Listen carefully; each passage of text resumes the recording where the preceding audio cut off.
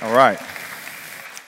Hey, go ahead and stand up. We're going to read through a passage of Scripture together. This is from John chapter 4, and yes, that says 1 through 42. So hang in there for a second, and let's read this amazing story together.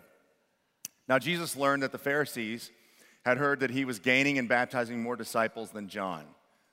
Although, in fact, it was not Jesus who baptized, but his disciples. So he left Judea and went back once more to Galilee. Now he had to go through Samaria.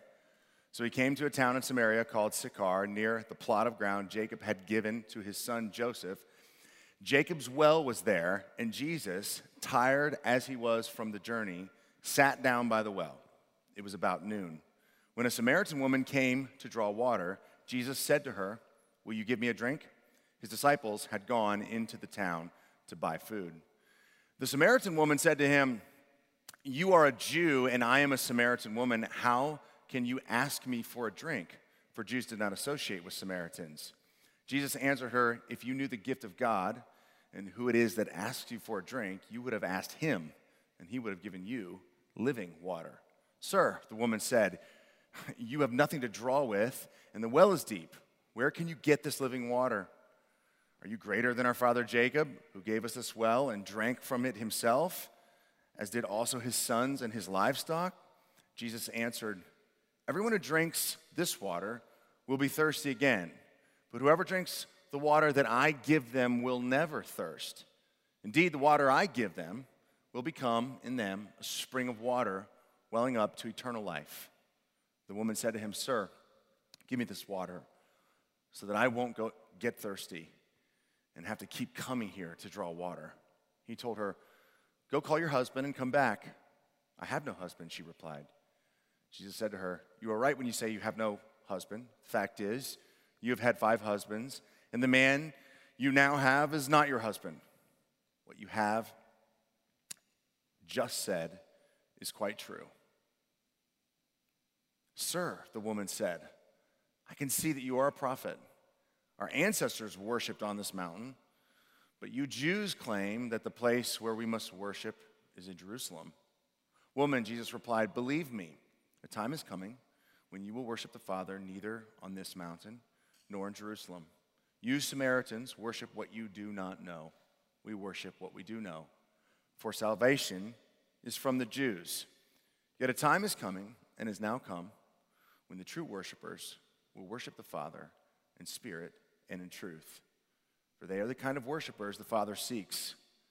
God is spirit, and his worshipers must worship in the spirit and in truth."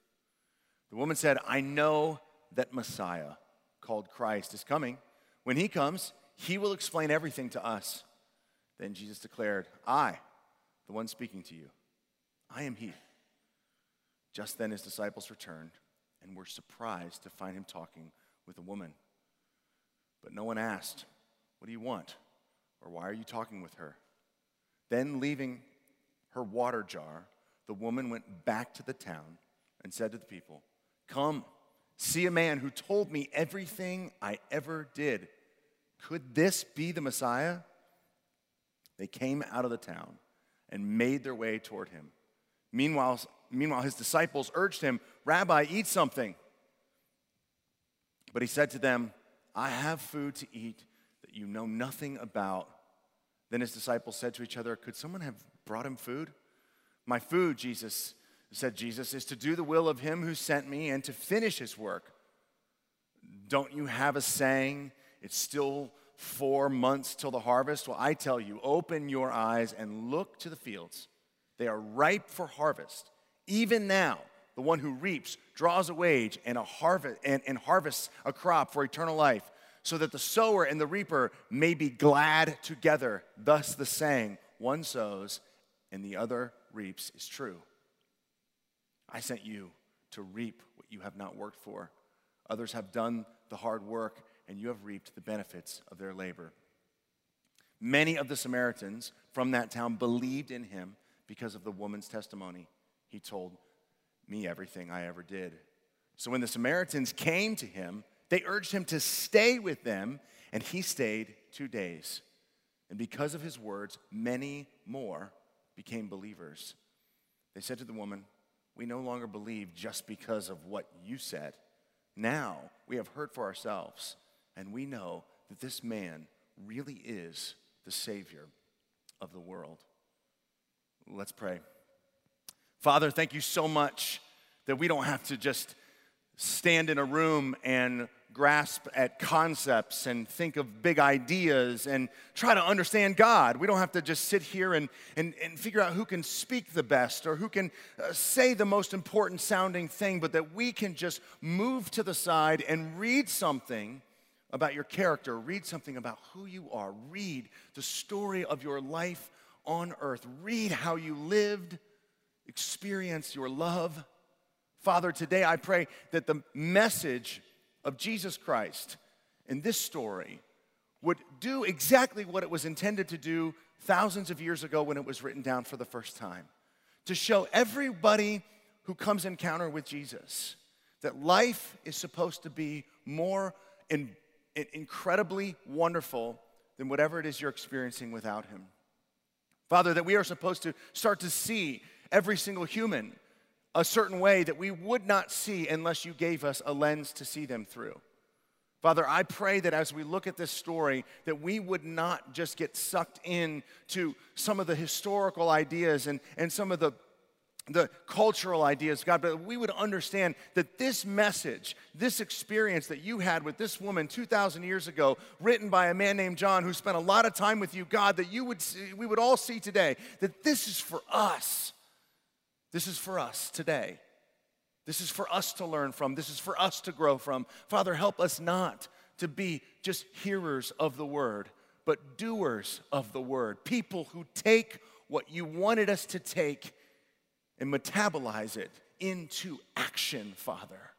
We love you. We thank you. In Jesus' name, amen. You can have a seat.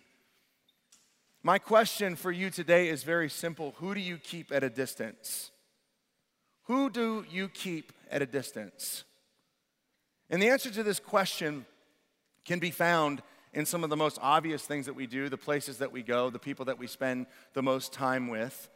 By default, whoever we don't spend time with, those people are the ones that we keep at a distance. But I want you to dig a little bit deeper than just thinking about who you're not around all the time and ask yourself the question, why am I not around them? Or who do I purposefully keep out of my life? Or who do I purposefully keep at a distance? Because in my mind, I think I understand that God loves everyone, and I'm so glad that God loves them or they or those people. But if you really had an opportunity to open up your heart, if you really were judged, if you really were tried, if everyone could see where your heart stands in relationship to maybe a certain person or a specific people group, that we would all, if we were honest, we would say, there is a group of people, there are people, there is someone who I purposefully keep at a distance. I keep them away from me.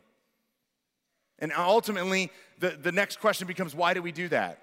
What is it about them or they that pushes us away from them? Maybe it makes us uncomfortable. Maybe we think that something's wrong with them. Maybe we think that something's wrong with us.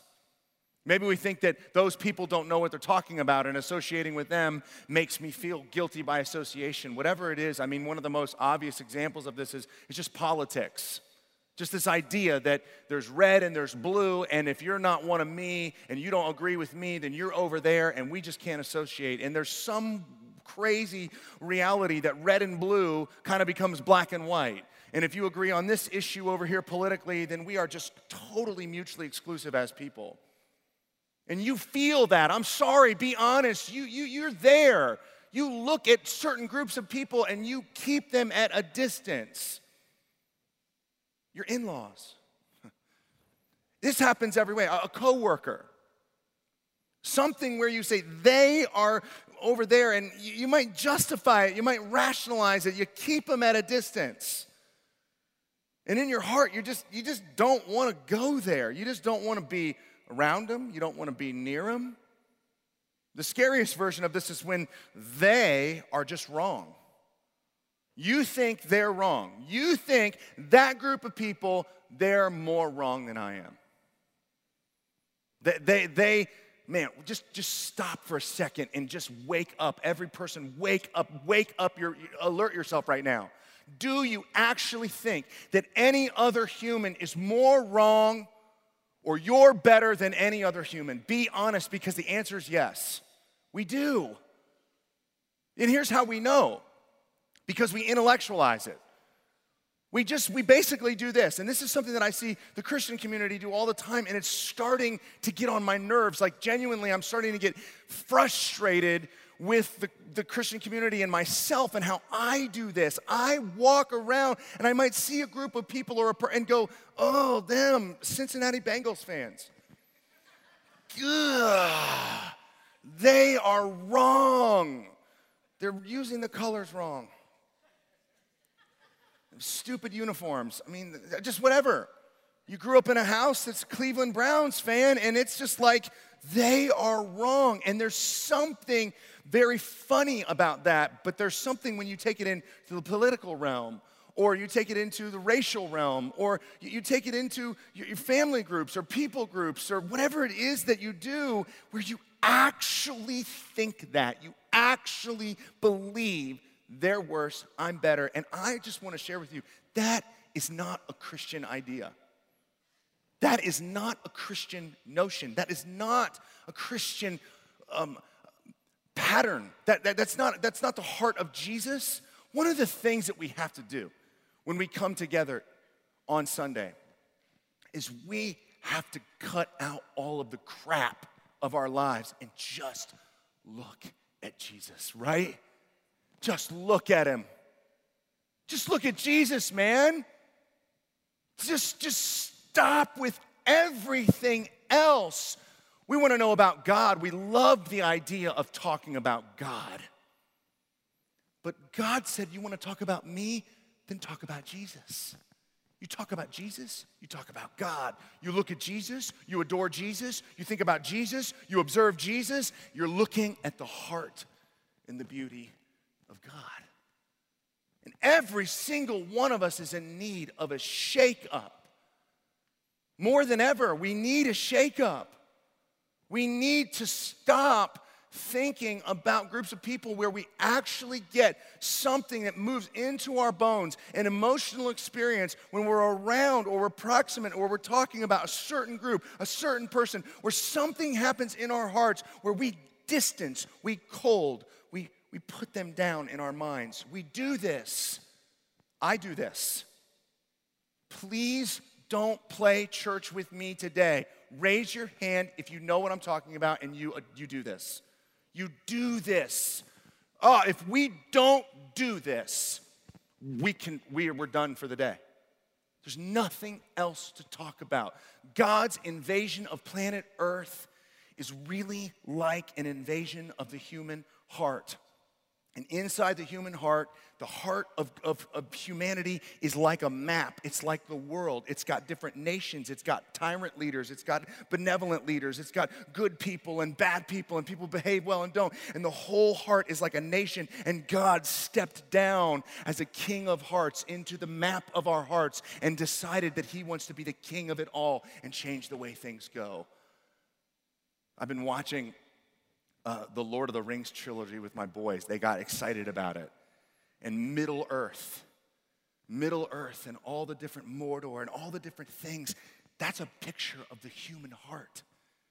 It's a different way to think about it. God wants to change our hearts. He wants to change the way we're set up politically in our hearts and our minds, socially, culturally, the way we view children, the way we view women, the way we view each other, the way we view people that behave completely differently than us. He came to revolutionize the human experience and soften us and give us clarity about who is king and who is not, and how we should treat one another by looking at the king, who is the sacrificial pace setter of humble love. That's what we all need. Don't we need that? Don't you want that? Don't you want something new? Aren't you sick of it? Yeah? Come on. Seriously, I need a little response, okay? It's Columbus, Ohio. Football's too far away. Wake the heck up. Are you guys with me a little bit? Seriously, I'm tired. I'm frustrated because when I look at Jesus, I don't see me. And I certainly don't see any of you. Let's just talk about this passage for a second, okay? There's a couple of amazing things that are happening in John 4. The end of this passage tells you what the entire book is about, and we'll talk about that. But when Jesus says these words, and I remember when I was in seminary, I had a professor who took the Greek translation of when he says, I have to go through Samaria. In the Greek, it's like this idea that's like, I need to go through Samaria, which is like very intense, and there's a ton of gravity. Basically what Jesus is saying is that I have to go there because God wants me to go there. I need to go there because there's something for me to do. There's actually like a job to do. And then you take both of those words and you put them together, and it's like he wanted to go there. He's like, I have to go there. I need to go there. I want to go there. I want to go to a place that is extremely dangerous. That's the thing about Samaria. Now, if you grew up in church, you heard about Samaria. You heard about it, the Samaritans. There's a lot of different things you can learn. But one of the things that I learned recently about Samaria, which really gave me a heightened perspective of this passage, was that Samaria was located between the north and the south kingdoms in Israel, in that region. And ultimately, when the Israelites were taken into captivity hundreds of years before the time of Christ, they were taken there, and there were kind of stragglers that were left in the region. And ultimately, the most cultural game of move your feet, lose your seat started, where the Jews were moved out, and then there was a group of people, some of them were Jews, and some of them were people from other surrounding areas. And they decided to take up the middle of the region and say, we're actually the real Jews. And they called themselves the Samaritans. So what happened is when the Jews, because of a bunch of different things that happened in exile, got sent back to the region, they come in, and there's a bunch of Samaritan people who are saying, oh, you guys left. This is our territory. We're the real Jews. We're the real people. We're the ones who God really loves. We're this place right here, this is the mountain of God. Not down there in Jerusalem. This is the mountain of God. This is the place. And ultimately, the Jews, very moved, very frustrated, very angry, couldn't believe that their territory had been taken over. It started tons and tons of battles. There was tons of bloodshed. There was tons of interactions that were negative. And so ultimately, Samaria became this place that when you were traveling through north and south, through that region, you just didn't go there unless you wanted to fight. You didn't go there unless you wanted a problem. It was like literally the place. So when Jesus, it says at the beginning of this passage, it says that they had gone to Galilee and they went back and they went again. They had traveled all the time, and all the time the travelers would actually go around Samaria to go from the south to the north, or the north to the south. So when Jesus says, hey, I want to go to Samaria, he's saying, I want to go somewhere we're not supposed to go. I want to go somewhere we're not supposed to go. It's dangerous, physically dangerous. Just let that sit with you for a second. I mean, I have never been in a culture more crazed about safety in my life. I mean, it is all about safety. I have 3 little kids. I am like the dad, not like the dad. I am the dad who I bought on Amazon 2 signs to put in my street that tell people to slow down. I am the guy that stands out with half a shirt on and like walking around with flip-flops, tanned, look like I passed out, and cars come by and I'm yelling at people, slow down! You need to slow down, because my children are in the street riding, and then other kids that don't have their helmets on, I'm like the helmet tyrant. I walk around and knock on doors and say, your son is not wearing a helmet. Because I'm nervous. The one time I did it to my one neighbor, I told his brother, who was like 5, I'm like, you need to go get his helmet on. I'm losing my mind. It's all about safety. And then he went and fell, and I was like, see? You need to get his helmet on. He needs a helmet on. I mean, we live right. I mean, this is just a small example. Safety. Everything is about safety. Everything is about be comfortable, be safe. We need to be in the most safe environment. We need to be careful what's happening to ourselves physically. We need to be careful what's happening emotionally. All that stuff is so important. It is important to be safe, and we shouldn't be unsafe. But what do we do as humans when we look at Jesus and he went somewhere because he felt he had to, he felt he needed to, he wanted to, and it was dangerous? What are we going to do? What? You want me to tell you the answer? The answer is, you better figure out what God wants you to do, and it might put you in harm's way. Christianity is not this easy thing. It's not this thing that says, hey, man, put your helmet on and get your knee, pads on and go under 25 miles an hour. It is, we're going into enemy territory. We're going into not necessarily enemy territory, but a place that is dangerous. I mean, what we like to do as Christians, especially evangelical Christians, is make that a metaphor. Oh, it's a metaphor. It's a metaphor. It's going to be, it's a little dangerous. Someone might say something to you. That's not what it meant. It meant if we go down that road, Jesus, they might kill us. And he said, I must. I have to. I need to. I want to. I mean, we should just sit in the juxtaposition of what we think Christianity is and that idea for the rest of the day. But that's hard. That should make you question whether or not you want to follow Jesus. It's hard. This is hard. What? He went there? So Jesus is going into a dangerous place. Jesus was a holy man. He's already known throughout the region as being a man who was a rabbi of sorts, who is known to have, he has a reputation. He has a reputation for being spiritual, for being moral, for being ethical, for being a signpost for what it looks like to live your life a specific way, according to God, according to what God would say. So Jesus, not only as a holy man, goes into this place, into a dangerous place. He puts himself into this kind of taboo situation where a holy man would not go into a place where he's not supposed to be seen, because that's not what you do as a good holy man. You stay away from places like Samaria for all kinds of different reasons. On top of that, he goes to this well, and as a holy man, he talks to a woman. And talking to a woman in this culture was very risky. Ultimately, only husbands would talk to their wives. And if another man would talk to someone else's wife, it would be questionable. Why are you talking to my wife? It's not the way it should be, but it's the way it was. They were viewed as, second-class citizens or property. And ultimately, a man who would talk to a woman could be viewed as a man who's actually trying to move in on a woman. And then a holy man would never go sit and talk to a woman, because the possibility of actually falling into temptation or even the perceived idea that he was doing something immoral could happen. So Jesus, he is going into a physically dangerous place. He goes and talks to a woman, which was basically culturally unacceptable unless it is your wife. And then on top of that, he's this holy man. He does this risky thing in this risky place, and he talks to a Samaritan who, in that culture, it's not honorable.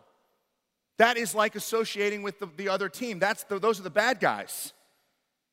This is a bad person that exists in this land. We don't talk to them because they are challenging our identity as a culture, saying that who we are and our history is not as valid because they are the true Jews. So you have Jesus going into this very risky situation, this very culturally challenging situation, and then he goes in and he talks to a person he's not supposed to talk to. And then on top of that, he starts to talk to this person about drinking water, which is like saying, can we share? So now you've got a dangerous territory, you've got talking to a woman, you've got talking to a Samaritan, and now he's going to share with a Samaritan? That is like doing something that is spiritually unclean. You don't share drinking vessels, jugs, water, utensils with people who are not, according to your customs, clean. So if you share and drink after someone who drinks that is that type of person, now you're unclean. mean, this is Jesus. He goes into dangerous territory. He's a holy man. He talks to a woman. He talks to a Samaritan. He starts to share with a Samaritan. And then on top of that, she is not just any woman. She is known to be an immoral woman. So all of the ideas of her, just the perception of it being bad, get actually validated in that moment because she shows up to the well at noon, and women never went to the well at noon. Only women who were blackballed by the rest of the other women went to the well at noon. They didn't like her. They didn't like her because she was known to be loose in that community. So she would not spend time with the other women. She shows up at noon, so she's alone. She has to be alone. She's an outcast. She's immoral. Jesus shows up in a dangerous place as a holy man, talks to a woman, talks to a Samaritan, shares with her, and she's also immoral. Now, we should just stop and ask ourselves how we view the Christian life. What are we here for? And we should ask ourselves, what one of those things that I just mentioned are the reason or is the reason that we keep people at a distance? Because that's what we do, right? Just one of those things. Just start going through them. Well, I'm a holy man. I'm holy. I'm a godly man, so I got to stay away. Keep them at a distance. You justify it. Oh, well, they're the other team, man. They've done stuff in the past that really is offensive to my people group. We got to stay away. Oh, we don't share with them. Oh, that person, how about now you make it about them? That person is immoral. It's culturally unacceptable for me to talk to that person. If I get seen talking to a woman, then man, like I'm going to be looked at potentially in a negative way. On top of that, now she's immoral. I mean, I could fall into temptation. I mean, all we do as humans is figure out a reason why we shouldn't be around the people who God wants us to be around. Jesus had every single reason to never go to Samaria, go to the well, talk to a woman, talk to an immoral woman, share with her. Every single valid reason he should have kept her at a distance if he cared about what he wanted Christianity to look like. But what does Jesus do? And this is like my heart for this message. You know, growing up, the bracelets came out, what would Jesus do? You remember that? Anybody remember? Maybe even someone has one. Remember, what would Jesus do? I'm not making fun of you, but part of the question, what would Jesus do, is about the future. So here I am, I'm in a whatever situation. Well, what would Jesus do? And honestly, it's the wrong question because we just need to ask, what did Jesus do? He did this. So if you're asking yourself, well, that person is a little immoral, what would Jesus do? Should I go closer to them? You don't need to ask, what would Jesus do? You just need to ask, what did Jesus do? He already did it. If that person might make you look culturally unacceptable or taboo, well, what would Jesus do? You might go, you know what? I gotta have the appearance of holiness. I gotta make sure that, I look wise towards outsiders. I gotta make sure that I look like I'm not crazy. Whatever it is, you just justify it because we think that's what Jesus would do. As soon as we start to live in this conceptual world of what Jesus might do, the human brain intervenes and screws it up. So don't ask what would Jesus do in the future. Ask what Jesus did in the past that gives us every single thing we need to know about how to live life. That's what this story's about. Here's what Jesus did. Jesus went somewhere that was geographically dangerous, culturally taboo, and spiritually unholy. And on top of all of that, he shows up in this moment with these people that none of us would be around for whatever reason we decided. And he does what? He offers her water. He does it in a sophisticated way. He says, "Can I have some water?" And then he ultimately says, if you ask for my water, I would give you water that never, ever allows you to be thirsty again. Now, what's so wonderful about the passage is Jesus, when he says living water, is actually using a play on words, because in that time, well water was just water, just standing, stagnant water. Living water was water that moved, and it was believed to be fresh. So when Jesus talks about living water, the woman's first idea is, that definitely sounds better than this well water. I would much rather have some fresh running water. And man, if you had that, why wouldn't you give it to me? And then Jesus goes, yeah, that's just an analogy, because what I'm telling you is that just like living water, that is the kind you would want to drink, it flows from somewhere and it just keeps coming and filling up your cup. I am the river. I am living water. And if you know me and you have a relationship with me, then you will actually never, ever, ever be thirsty again in a spiritual sense. The part that just hit me this morning as I was reading through this text again was the part that Jesus has this interaction. He tells her, he can give her living water. He has this interaction. He tells her stuff about, her life and what he knows of her, and it shocks her. And then he tells her that he is the Messiah. He's the anointed one. He's the Christ. And when she understands that he's the Christ, she's thinking everything we just talked about. You're a Jew. You're a holy man. I'm a woman. I'm an immoral woman. You're not supposed to share with me. You're certainly not supposed to offer me something so beautiful as living water. She came to the well that day looking for water. She had a jar with her. She showed up looking for physical water to take back with her to quench her thirst for the rest of the day. And when she met Jesus, what does she do? She leaves the well and she leaves the jar because Jesus filled her up. She had something. She had living water. She had something new. She had something fresh. She had exactly what she needed. She showed up to the well thinking she needed a certain kind of water. Jesus gave her the only kind of water that he can give her, the kind that is living, the kind that makes you bubble up, the kind that makes you realize you're loved. Now, I want you to wrestle with this question. Does the woman feel loved because of this idea of water? Or does she feel loved because a man who's a Jew, who's a holy man, moves into her space? She's a woman, she's immoral, and he shares with her. And the summation of those things make her feel a freshness of life that she's never felt before. Does she, in that moment on that mountain, bubble up and go, oh, I feel the Spirit of God? Or is she sitting with the manifestation of what it looks like to be God?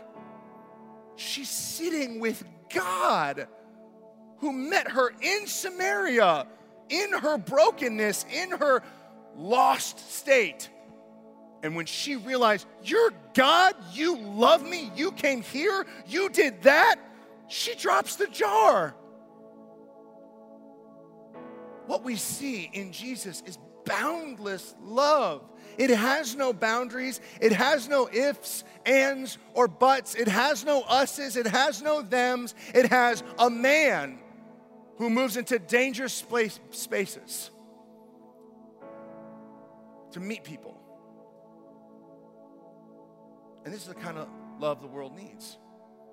They need people who are unexpected to show up and tell them how wonderful they are, and tell them how loved they are, and tell them how cared for they are, and tell them how much God loves them, and tell them how much, no matter what you've done, no matter the fact that you're immoral, no matter how many husbands you've had, no matter what you've done, if you drink this water, you will have eternal life.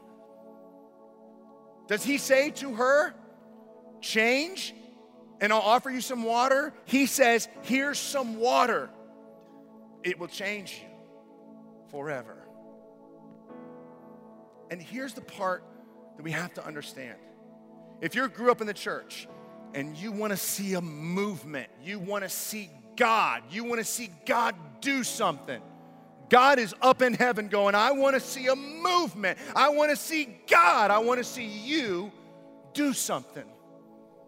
Because when we do what Jesus did, and go to Samaria, whatever our Samaria is, you see people's lives change. And when people experience that type of boundless love, movements happen. She left Jesus, and the half-bred, immoral, impure female outcast reached a village in a day. Because he moved into her space. Because he didn't keep her at a distance. Because he went there. And he didn't just go there and put on a performance. He didn't just present himself. He didn't just drop some knowledge about her background that she was surprised to know. He went there and he stayed there for 2 more days. Jesus slept there. He woke up there. He ate with them. He was with them. He was seen with them. There was no mistake that Jesus showed up in Samaria with those people. Where are our hearts? You see, the way God moves in me for messaging is he starts here, right here. Like I don't know what I'm supposed to say. I read that and boom, something just hit me right here. And ultimately in pastoral training, we teach how to have application. You gotta give information and then you gotta give application. So you teach them and then you tell them what to do. And on this message, what I feel is that like our hearts are like wrapped up in like cobwebs or concrete, and that like we just emotionally and intellectually keep people in people groups at a distance. And I just see like God taking a hammer and banging all that concrete off of our heart and getting it to the place where the flesh is beautiful and it's pumping and it's moving. And ultimately that's the process of this whole thing, is that the human heart doesn't follow its own desires, but it follows God's heart. And the message of Jesus and the life of Jesus is a picture of God's heart. And God gave us hearts, and God gave us feet. And ultimately, he gave us feet so that we could walk places and we could go somewhere. If we were meant to stay in one place, we'd have roots, not feet. God gave us feet. And ultimately, what has to happen for the Samaritan story, for the woman at the well to take up a place and become an application for Christians, is our feet should follow God's heart. Our feet should follow God's heart. We should take our cues on how people are loved from the way God loves people. And stop listening to your own heart. Your heart is going to tell you no. Your heart won't go there. Your heart will be afraid. Your heart will judge. Your heart will justify. But if you just bang away the junk and look at John 4, then you can go, now I have direction. Now I have a target. Now I know where to go. I'm going to take these feet where God's heart wants them to go. You know that this passage is so profound. The writer uses it within the first 4 chapters to make a statement about God's entire purpose for his visitation to planet Earth. Think about the passage, right? We dig into it. Jesus has to go. There's all these cultural implications. There are all these different pieces that I laid out. He has this conversation. The woman goes, shares with the people in the town. A bunch of people get saved. He stays there. He's there. His heart is there. It's all great. The end of the passage says, and the writer John says, this story, the story of Jesus going to Samaria to see the woman at the well, does one thing specifically. Here's what it does. It proves that Jesus really is the Savior of the world. Really? So we want to know how we know that Jesus cares and loves and is the Savior? You look at the woman at the well. Samaria is earth. God came here. All of us don't deserve his presence. If he was go to Samaria, he'd tell us to go to Samaria. He'd tell us to go to wherever we're supposed to go, because that's what he did. And if he did that to save them, he did that to save you. He came to your world. He went into a dangerous place. He doesn't care what people think. He met you. He shared with you. And your life got changed. So my prayer for us as we just shut this down today is just, maybe don't ask the first question, where should I go next? Ask the question, what is around my heart? What is really there that's stopping me, that makes me keep people at a distance? And ask God to move in that and change that, shift that, take that away, and do something new in you. You should be so uncomfortable with your own sin and your own judgment. If you are more uncomfortable with someone else's or someone else's than your own, you are in dire straits. This is tragic. We have to see ourselves and ask God to change us. And then we can go to the well and be the water. So let's pray for a minute. Father, I just thank you so much. Oh, God, that we don't have to figure you out this way. We don't have to write something that we make up. You showed up, God. You showed up on this earth. You lived a life that couldn't be more relevant and couldn't have much more meaning. You showed us how to live, and you showed us how we need you. You showed us a picture, and you showed us just a heart that you have. God, and you are so amazing, God. You just showed up, and you bring your grace, you bring your presence. I pray, God, that as your love brought the kingdom of heaven into this space, that we would just wrestle with that, and we would exhibit that same truth and that same life that you did in John 4. We love you. We worship you in Jesus' name. Amen.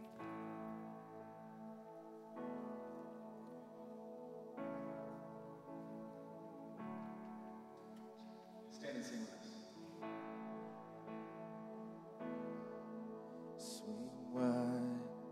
All you heavens, let the praise go up as the walls come down. All creation, everything with breath, repeat the sound. All his children, clean hands, pure hearts, good grace, good God. His name is Jesus. Sing it again. Swing wide, all you heavens, let the praise go up as the walls come down. All creation, everything with breath, repeat the sound. All his children, clean hands, pure hearts, good grace, good God. His name is Jesus. Swing wide, swing wide, all you heavens, let the praise go up as the walls come down. All creation, everything with breath, repeat the sound. All his children, clean hands, pure hearts, good grace, good God. His name is Jesus.